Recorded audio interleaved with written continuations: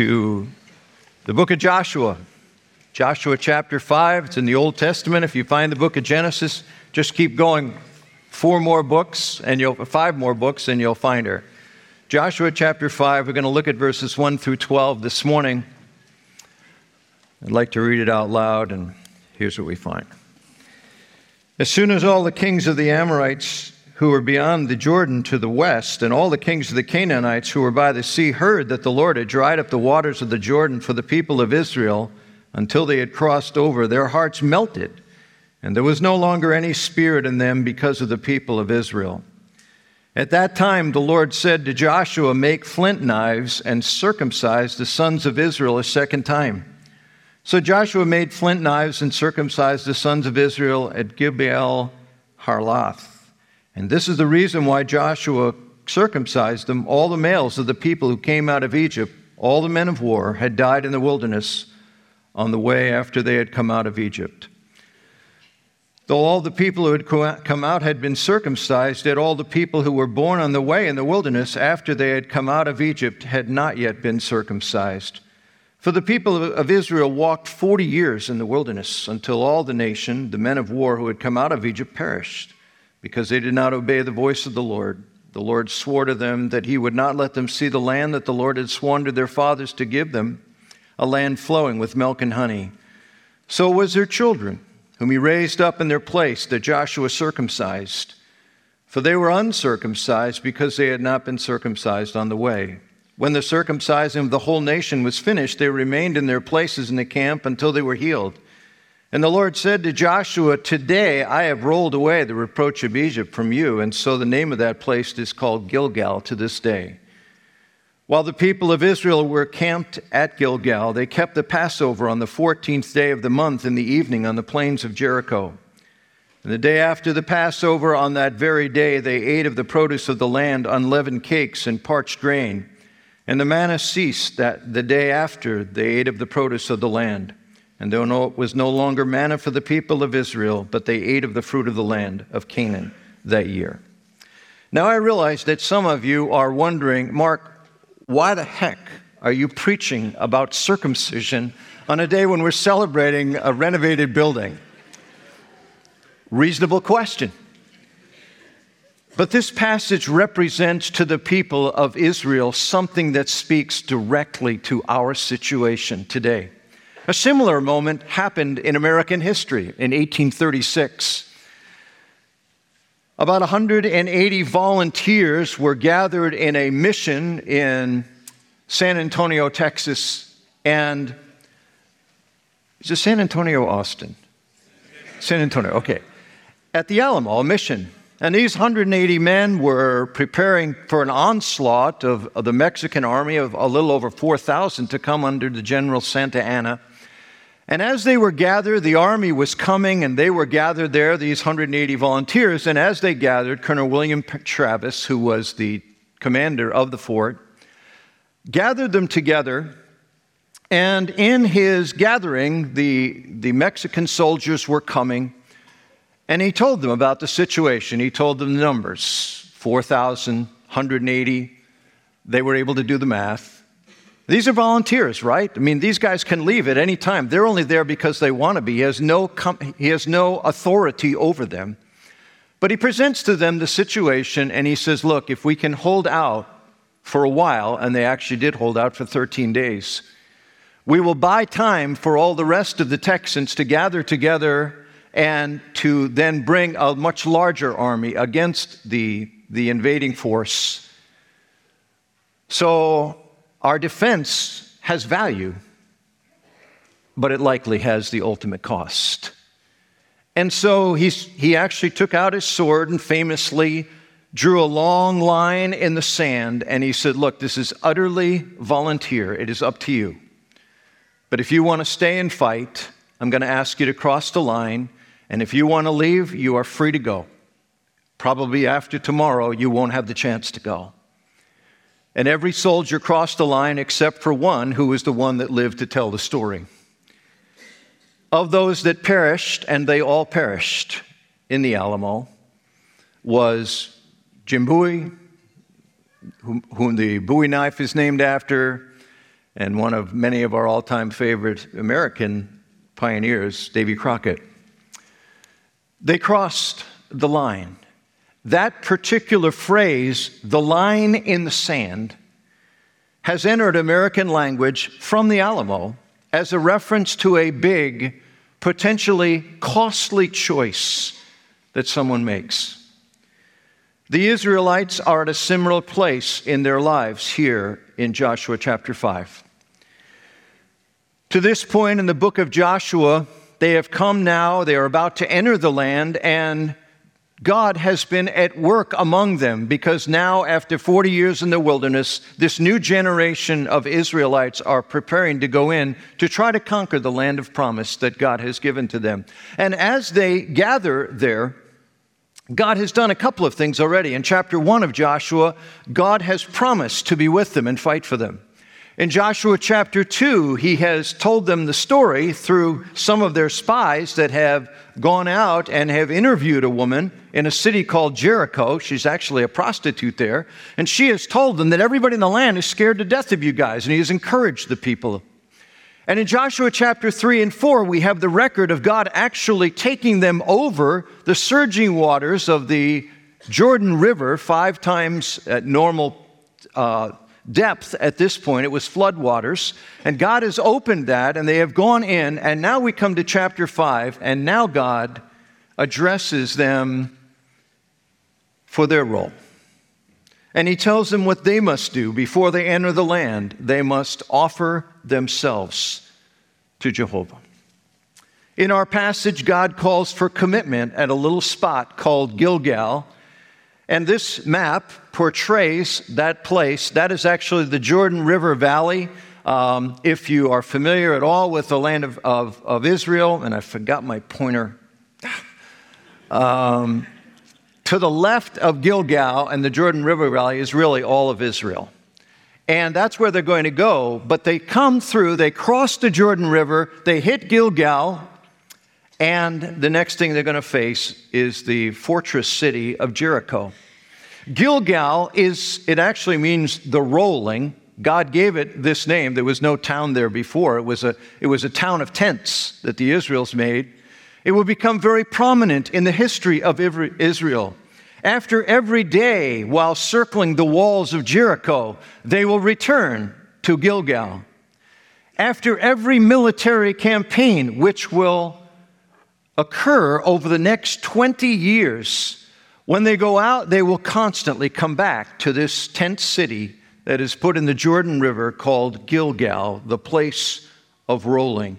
Later, 400 years later, when the people of Israel insist on a king, he will be enthroned at Gilgal. It is a place of significance to the people of Israel. It is a place where a unique and wholehearted commitment of the people to the Lord of heaven is first pronounced, and continually in their history, it is a place where they return to reaffirm their covenant to God. And this is a cool day for us here at FCC. God's enabled us to upgrade our facilities, to expand our seating capacity, to have a worship space whose technology and acoustics help us to do ministries and serve our community for years to come. He gave us the money to do it all in cash through the generous giving of our people. And that is all awesome. But it's just a space. It's what God's people do that matters. The Holy Spirit of God works through the people of God when their hearts are committed to Him. So this morning, we stand at our own Gilgal, where God draws a line in the sand. He calls us to offer ourselves to Him for His purposes and pleasure, for His glory, as we seek to be His people to our generation and in generations to come in this little small corner of His work that He's doing all over the world. Join me as we take a few minutes to reflect on what commitment looks like to the people of God when they are brought to a Gilgal moment. We're going to see 6 things. Number 1, we see commitment is a response to what God has done. In verse 1, we have the account of the people of the land, actually, who have heard about God parting the Jordan River and that they have traveled across at the Jordan at flood stage. It was a seemingly impregnable barrier for the Israelites, but God did a mini Red Sea deal all over again for this new generation of Israelites. And as he does so, the people of the land are filled with awe and fear of this God who they have brought with them. For 38 years, the Israelites have been wandering in the wilderness. They've come to the promised land 38 years. They had come 38 years back, and at that point had come in a different entrance to the land of promise. But they had scouted it out, and of course the story of the 10 of the 12 spies was, we are grasshoppers in their sight and in ours. We have no chance of taking this place. And they refused to follow God. They refused to trust Him. And for 38 years, God has had them wandering in the wilderness. Now God is giving the next generation their chance at the plate. Their opportunity to believe God and see His mighty hand at work through them. And He starts it off by reminding them of who He is and that He is for them. He has worked in giving them their own Red Sea moment. It's just at a river this time. He chose them. He rescued them. He taught them. He guided them. He reminded them they belong to Him. All things that He says to you if you have embraced Christ as your Savior and been embraced in His saving grace. I want to speak just for a moment to young adults. And young adults, to me, and this is arbitrary, but under 35 years old, the $1.5 million that was given was probably not primarily given by your demographic. Certainly there are exceptions. Many of you gave. But a lot of it was older money. But it was given to this church body to minister for years to come. It was given so this facility can still be serving your time. When you are the leaders, when you are the influencers of this church family, God did it. And you now stand at Gilgal. You stand as the new generation to embrace God's work and serve Christ passionately. Not only in this building, but in your lives. This is a Gilgal moment. This was a whole new generation of God's people. And I challenge you guys that stand in the next generations to come. God did not primarily renovate this building for guys who look like me. For my generation of people, this is for you. This calling to come to Gilgal is particularly to you as a new generation to be used by God because your lives are sold out for Him. Commitment is a response to what God has done. The second thing we find, commitment involves risk. In verse 2 and 3, we're told that Joshua says, get the flint knives, basically. Now, if I were there and I heard Joshua say something like that, I'd say, yes, get the flint knives, get the swords, get the spearheads, get the arrowheads, get them together, get the grappling hooks, put them all in a pile, load them up, and let's go take the land. And Joshua would say, that's not what the flint knives is about. And then I'd find out this dicey description of what he is planning with those flint knives. Nobody under 40 is circumcised, and circumcised was the symbol that identified you as a follower of Jehovah. And beyond the weirdness of this moment is a very nerve-wracking reality. when God, through Moses, through Joshua says, gather all these guys. I want everybody. Now, these were the warrior age, right? 20 years old, you could be a warrior in Israel. You were conscripted into the military service. And the 20 to 40-year-olds were the ones that had the most prowess in military service. And he says, I want all these guys and everyone below them to be circumcised. Now, that may say, okay, well, whatever. And I'm not going to get into a visual presentation. But in Genesis 34:25, we're told about an event in the Old Testament where the brothers, Joseph and his brothers, the sons of Jacob, actually got together, and they convinced the people of the land, a city, the guys, to say, well, our daughter, our sister can't marry in if you guys aren't circumcised. So the whole city was circumcised. Well, here's what happened. 3 days later, while the men were still in pain, still recovering from a serious medical procedure, they were unable to fight back, and actually the whole city was destroyed. It was actually a horrible moment. But the picture is, it knocks you out as a fighter. And he says, okay, right here under the shadow of Jericho, and right on the border, beyond those cliffs of this Jordan Valley, where all of our enemies are waiting for us. By the way, we're going to stay here right down in the valley, and we're going to incapacitate all of our soldiers. You say, well, could we do this in shifts? Like maybe the 15 to 20, the 20 to 25. Guys, no, this is a moment. God required them to do something that made themselves totally vulnerable. They had no reserves.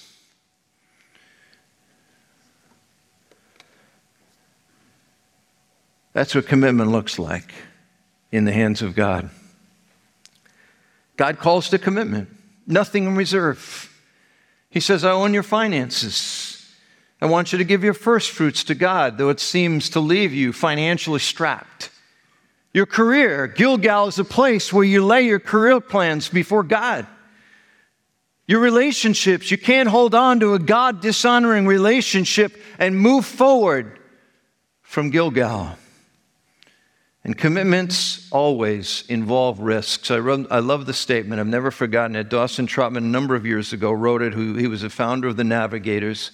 And he asked this question. I remember hearing a tape where he was presenting this message and how it impacted me as a young man that wanted to live for God. And he said this, what are you trusting God for, where if God doesn't come through, you will fall flat on your face? Commitment involves risk. Third, commitment is encouraged by the example of others.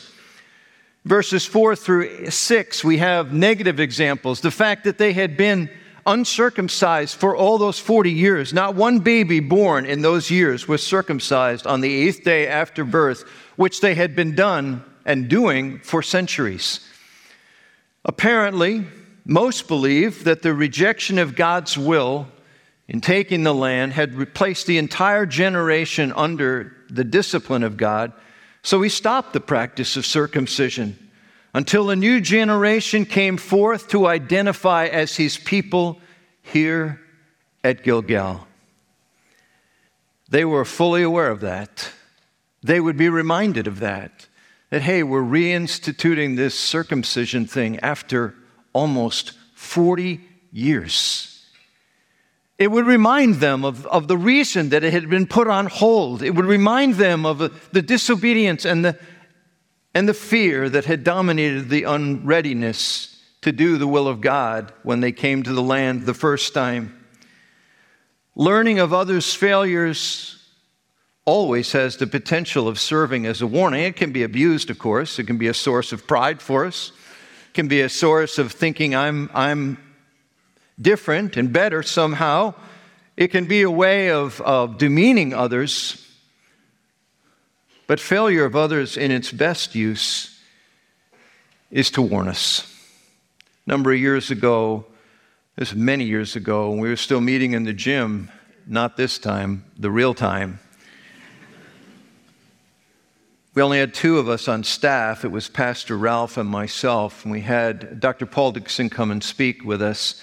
Dr. Dixon was the president of Cedarville College. He had been a very God-anointed evangelist, great speaker, great leader. And we had him come and he preached to our little fledgling community. And he asked Ralph and I, after the service, he said, "Can I get with you guys for lunch?"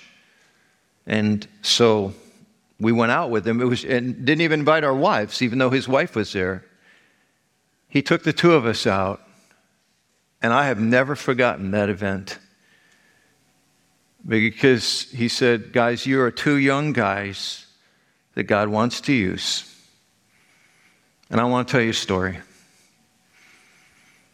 He said, "In the last handful of weeks, my college roommate, my best friend, who God has used to build," and I knew the church, a influential church in the Midwest, was caught in a relationship with a woman that was not his wife. It completely decimated his ministry. It has the potential of destroying his family. And he spoke directly into us, looking us right in the eyes. He said, "I challenge you guys to build the guardrails in your life, to learn from and he was emotional, my friend." It had great impact on us. We did build some guardrails into the way we met with women in counseling, the way that we carried ourselves, the accountability we had with each other, and then pulled in others. Commitment is encouraged by the warning of others. One of the reasons we do these things, we say, "God, I'm committed to living a life of holiness because I realize others have not, and their story could be mine." There are also positive examples here in verse 7 and 8. The people are seemingly, as a mass, agreeing to what God is asking them to do in this line of the sand moment. At this moment, there's tremendous corporate encouragement to seek God and to be sold out to Him and to cross over that line in the sand. Who you spend time with is shaping you. It is. Who you are doing life with is shaping you. It's shaping your thinking. Commitment to follow God and His lead into battle was directly tied to having the right voices in their lives, supporting them. Commitment is encouraged by the example of others. Fourth, commitment is essential to seeing God at work in our lives. In verse 9, God says, "Now I'm removing the reproach of Egypt." The word here, removing, is actually the word rolling it off.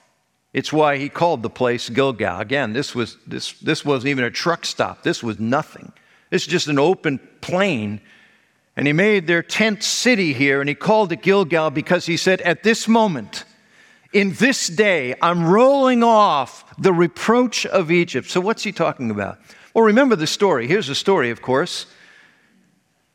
Over a generation ago, God had raised up a guy named Moses, and Moses had been led to come to Pharaoh, and He said, "I want you to let the people of Israel go, even though they've been here for 400 years, even though they are your entire blue-collar workforce.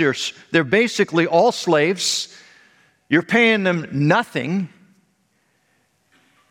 I want you to let them all go. I want you to emancipate the entire workforce of slaves." Well, Pharaoh wasn't fired up about the idea, and so God had to use plagues. It came upon, and finally Pharaoh said, "Just go. Wasn't long after that Pharaoh realized this wasn't such a good idea. It didn't take long for things to dawn on how this is going to affect their economy. So he took off after them. And as he chased them down with a large portion of his army, 600 chariots, which would be the Sherman tanks of the day, they follow them and has them cornered at the Red Sea. And then God opens the sea, they go through, and the tanks come in, and they're buried under the sea. And God utterly vanquished the power of Egypt, the most powerful nation on earth at the time. The name of God was exalted and lifted up. But over the last 40 years, a whole different story has played. Over the last 40 years, the people of Egypt have watched as the hundreds of thousands, and I say that advisedly, of Israelites wandered in a land mass that is smaller than 1/2 of the state of Pennsylvania. I mean, can you imagine following the story for 40 years of hundreds of thousands of people with their tents and everything else traveling? Oh, they're up to Allentown now. Oh, I hear they're at Scranton. Now they're down to Harrisburg. Oh, they made it all the way to State College. Where are they going? They're just wandering around. Hundreds of thousands of people. Well, what do you think their response was?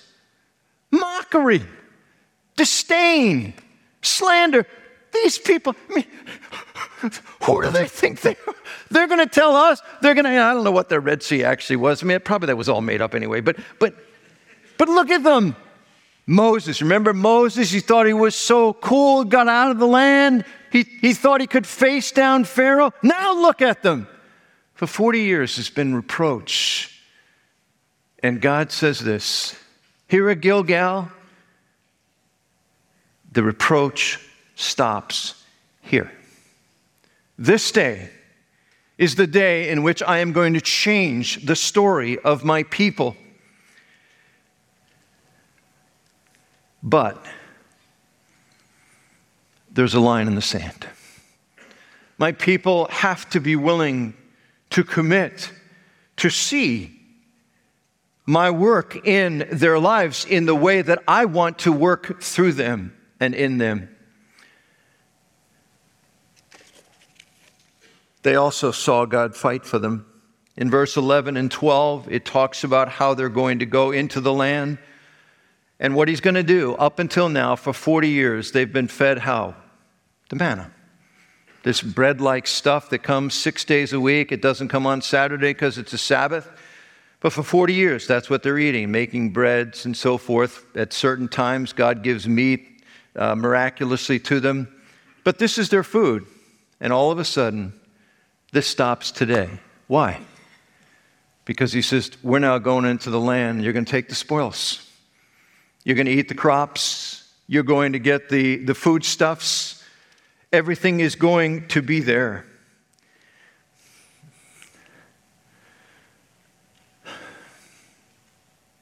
Every one of us brings in our lives habits, holes in our lives, missing pieces or pieces that we wish weren't there.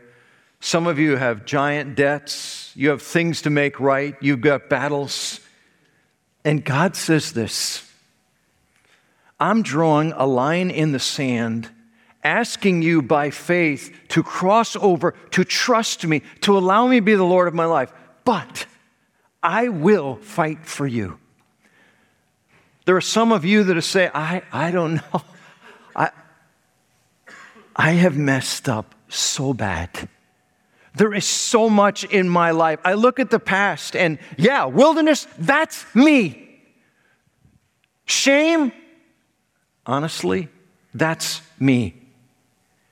And God says, this is what I do at Gilgal's. I won't take away all your problems, but I will bring to you the ultimate problem solver that will sustain you and carry you and care for you, enable you to survive in circumstances you would say it's not possible. Commitment is essential to seeing God at work in our lives. God wants to make himself known in your life. God wants to be the strength of your life. God wants to carry you. But there are voices in your head that are saying, wow, I can't do it. My life is one of shame, reproach. My life is full of stuff that I can't handle. God says, cross the line. Give yourself to me and watch what I will do. The fifth thing, commitment is on-off repeated experience. Throughout the next 20 years, the people kept returning to Gilgal. It's interesting, God didn't have them move around. All that time, they're fighting for the land. It actually was a bad place to be, humanly speaking. From a defensive standpoint, you don't want to be on the low ground in a valley surrounded by the enemy up on the hilltops. It also is not centrally located. Basically, all of their battles are going to be out. There was actually 3 different campaigns, a southern campaign, a central campaign, and a northern campaign. But they weren't centralized in any of that. But it was a place which God constantly called them to renew their commitment to Him. Later, every 7th year, they went through a whole commitment ceremony and read aloud the book of Deuteronomy. It's recorded in the book, I think it's Numbers. I can't tell you how many times I've recommitted my life to the Lord. I hope you are. I hope maybe today the Lord's just going to stir and say, hey, it's Gilgal again. It's a place to just say, Lord, ultimately this isn't about a cool new change in our building. It's about me. See, I want you to work through my life. I want you to move through me by your grace. The last thing is commitment is life-shaping. What they make their priorities will change. Circumcision's restored. There's a new vision to identify as God's people. Some of our lives today are out of control. Some of us would honestly have to say, as I look back at my Christian journey, could I say this is the time when my heart belongs to Christ in the way I'm living my life as it was in other days? No, I couldn't say that. Well, Gilgal is here. Maybe you're here and you say, you know, I've heard about this Jesus thing and I know Jesus, I've read about him, but people talk about having a personal relationship with him. No, maybe Gilgal for you is saying, I'm asking someone, I'm going to talk to a pastor, I'm going to find someone that will joyfully explain to me, as we would joyfully do, how I can personally make Jesus Christ the Savior and center of my life. Their time will change. Verse 13 and 14 says they're reinstituting the annual calendar. They're going to start celebrating the feast days. Their rhythm of life now is going to be built around the things that support godliness. We stand at Gilgal today. It's a place of commitment. And I challenge you to just take these moments together to ask, is there a line in the sand that God has for you this morning? Is there something He's saying, yeah, I brought you here today. You came because you're excited to see the building, which is awesome. But I had something bigger in mind for you. I wanted to use this as a Gilgal moment in your life. Let's pray together.